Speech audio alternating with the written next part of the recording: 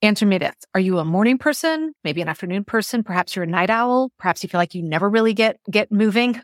Well, regardless of how you would classify yourself, you deserve to have a morning routine that serves you, that sets you up for success. Now, before you start rolling your eyes and go, oh, I've heard all about the morning routine stuff and all the things that we're all supposed to do and journal and meditate and yoga, and I just don't have time for that or I don't like it. Guess what? That is not what I'm going to tell you. Instead, I am thrilled to tell you about my annual free event coming up called Master Your Morning. And over the course of 5 days, 30 minutes or less each day, I'm going to teach you how to create your own unique morning routine based on two things: your unique personality type, and secondly, the realities of your home life, right? You may not have a lot of time for a morning routine. And that's what this free workshop is all about. So if you want to come join, head over to megansumrell.com/master your morning. And I promise you at the end of it, you are going to have a completely different relationship with the morning. Hey everyone, this particular episode has been in the making for a couple of months. And the reason why is the topic we're going to be discussing today, which is kind of some tips and tricks. It's actually 5 specific tips that are going to help you if you really struggle with distractions and lack of focus, and you feel like you're constantly being distracted and that's why you can't get things done. Well, this topic came up over and over and over again, and most recently in a survey that I ran. So I have been all in doing research on this and test driving some specific tips over the last 6 to 8 weeks, because I wanted to make sure that things were actually working for people before I pulled it together to go ahead and share. So I'm really excited to be able to share this with you today, because I am seeing these exact strategies work for so many people in my community and my clients that really, really battle distractions and lack of focus. So if that sounds like you, try and stay focused, which is kind of funny to say, but truly, I've tried to keep this as short as I can, and I'm excited to hear how this helps you. Welcome to the Work-Life Harmony Podcast. I'm your host, Megan Sumrell. I'm a former techie turned entrepreneur. I'm also a mom and a wife, and just like you, I'm juggling #all the things while running multiple businesses and a family. Being a successful female entrepreneur doesn't mean you have to feel overwhelmed, exhausted, and stressed out.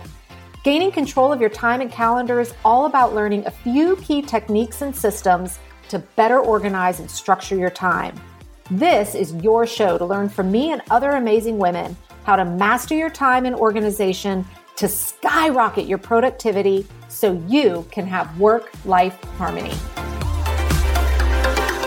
Hey friends, welcome back. I am excited today to dive into a topic that actually caught me off guard a little bit in terms of the number of people that were really struggling with this and asking for help.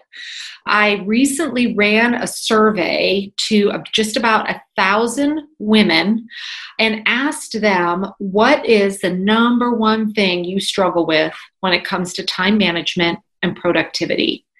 And this was not like multiple choice. It was open-ended text. And the number one response was distractions, or some form of that, saying either I can't focus, or there's too many distractions, or a combination of the both. Now, I was expecting to hear more people just say they felt like they had too much on their list, or, not enough time, or prioritization. But I was wrong. It was this topic around distractions. Now, if you've seen the movie Up, I think an analogy a lot of people love using is squirrel, where if you've seen it, you know what I'm talking about. If not, it's a cute cartoon. And these dogs, every time they're trying, in the middle of an intense conversation, all of a sudden a squirrel will run by and they stop what they're doing, go squirrel. And it's just this constant distraction. So when I saw the overwhelming number of people responding to this, I realized I needed to get to work on this issue, because while I do a ton of coaching, teaching, talking around time management, organization, productivity, I realized there was a little bit of a missing gap there on really fine-tuning your skills or giving specific tips if this is an area that you struggle with. Now, I will be completely transparent with you all, as I always am. This is not something I personally struggle with.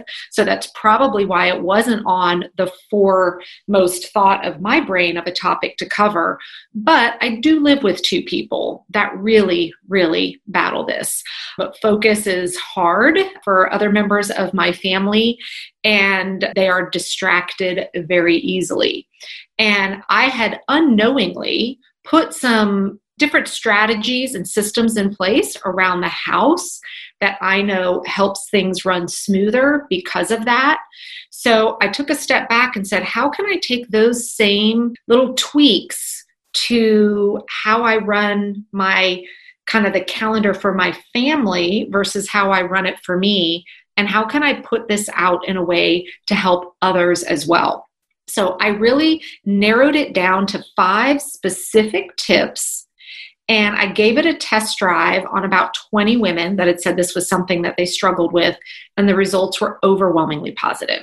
So that's when I knew, okay, it was time to go ahead and put this content out there in an effort to reach as many of you as possible that have been struggling with this. So I'm going to share 5 tips with you today to help you minimize those distractions and help you stay a little bit more focused if this is something that you really battle. And before I jump into those, I do want to say, give yourself some grace. Like, it is a legit challenge for a lot of people. It doesn't mean that you don't work as hard. It doesn't mean that you don't care as much. It doesn't mean that you're not passionate. It just means that your brain is just wired differently than somebody who doesn't. So first and foremost, stop beating yourself up over it. So maybe I guess there's 6 tips in there.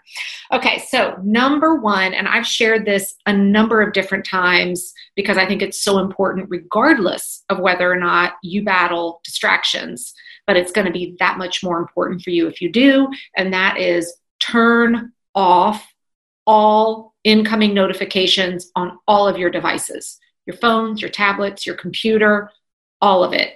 They should never be making noises at you, except for maybe the ringer on your phone. And they shouldn't even be just visually flashing. Because I've seen a lot of people, they're like, oh, I turned off the notifications, but then I have them show me their phone and I see, while it's not making a noise, there's still a visual flash up. Or if they're sitting at their computer, that little incoming message flyby comes saying, hey, you've got a new email, but it's not making a noise. I'm talking all notifications, whether they're just visual or sound-based. Turn them off. This is going to help you tremendously. Let's say you're sitting down, you're in the middle of writing an email to someone, and that bing pops or that message flashes by, that instantly distracts you. So turn them off. That's number 1. Number 2, now this is a real shift for people. And that is, I love time blocking, but I want you to think about reducing your time blocks to make sure that you're not committing to staying focused for any more than 30 minutes at a time. And there's some reasons why with this. Now, maybe you sometimes go all in and you can go for an hour and a half, 2 hours on one thing.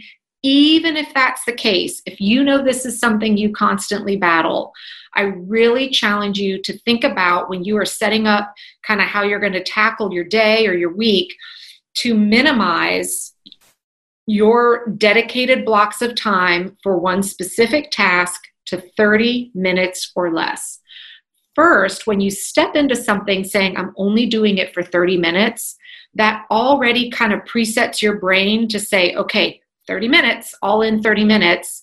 So then that little voice, that little, critter on your shoulder that's creeping up trying to go, but what about this? But what about that? If you said just 30 minutes, it's going to quiet that voice, knowing that you'll be able to respond very, very shortly. Second thing when you do this is it's going to give you the freedom to take those breaks that you likely need more regularly. So if you are setting 30-minute time blocks, don't do 4 in a row because you've basically just created a 2-hour time block. Have a 30-minute time block and then at least a 15-minute window before you set up your next one. And you may take a full hour, hour and a half before your next truly dedicated time block. This is going to give you both the mental and physical space that you crave and need to be able to kind of go where the wind takes you a little bit, but have just enough structure in place to help you focus on the important things. Now, when you tie number 1 and number 2 together with those small time blocks and the no notifications, this is when you can maybe set aside a time block, or after your 30-minute time block and now you're taking a break for 15, 20 minutes, now is your chance to go in and look for emails, messages, etc. that may have come in while you were doing your focused work. Okay, number 3, and I talk about this a lot as well, but for my distracted, listeners, this is huge for you. You want to pick one thing that is your main focus every day. Now, I'm not saying you're only going to get one thing done. Absolutely not. Or maybe you will because it's a huge thing. But what you need to do is pick the one thing that is the most important thing that if you can at the end of the day say, I got this thing done, I'm going to call this day a success. You're going to write down what that is for that day. And then that is what you are going to do first in that first time block. And maybe it's a big enough thing it takes you 2 or 3 time blocks throughout the day. That's fine too. But the reason we want to do this is over time, as you start having multiple days in a row where you can say, yep, I got that one thing that was super important to get done today done. Now you are training yourself. You are helping to retrain your brain into that accomplishment and the feeling of being able to get stuff done instead of being distracted. Now, anything you get done on top of that is just gravy. But when you start your day thinking, I've got 10 super important things, and you already battle distractions, you're going to be yanked from one to the other, and likely none of them will get done. Instead of saying, I'm going to go all in and make sure this one thing is done. Okay, number 4, and this is totally counterintuitive to what I usually talk about. Number 4 is put less on your physical calendar and put more on your daily task list. So let me explain what I mean by that. I am one where when I see my calendar fully filled out for the week, I do color coding, all of that. You guys, if you've followed me, you know I'm super passionate about time blocking because that it helps me. I have so many moving parts. That's how I quiet my overwhelm, is by knowing I have dedicated parts of the day to handle all the things that need to be done.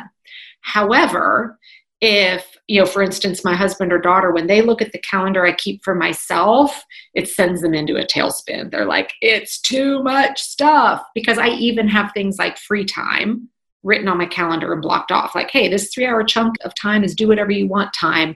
That goes on my calendar. Now, for people who get easily overwhelmed or easily distracted, the sight of a full calendar like that is very stressful and daunting. So the calendar I share with my family looks completely different than the calendar that I keep for myself.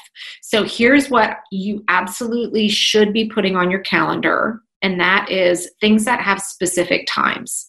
So if you have an appointment at a dedicated time, if you have a meeting at a specific time, a phone call, something like that where the time slot specifically is non-negotiable, that needs to go on your calendar. Those are the things that you're saying they have to happen at this time, and I don't have the flexibility to change that. Then, instead of plugging in the rest of your to-dos for the day on your calendar with specific time slots, which is something that works great for a lot of people, you may want to consider instead just creating a task list for the day and put it in priority order.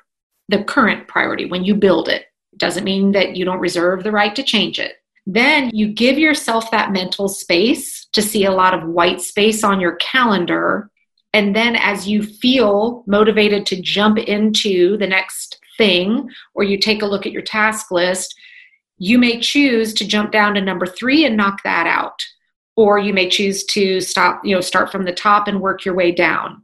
But by building in the flexibility for yourself to decide when you're going to do them will help quiet that mental distraction or the mental stress of seeing a very full calendar.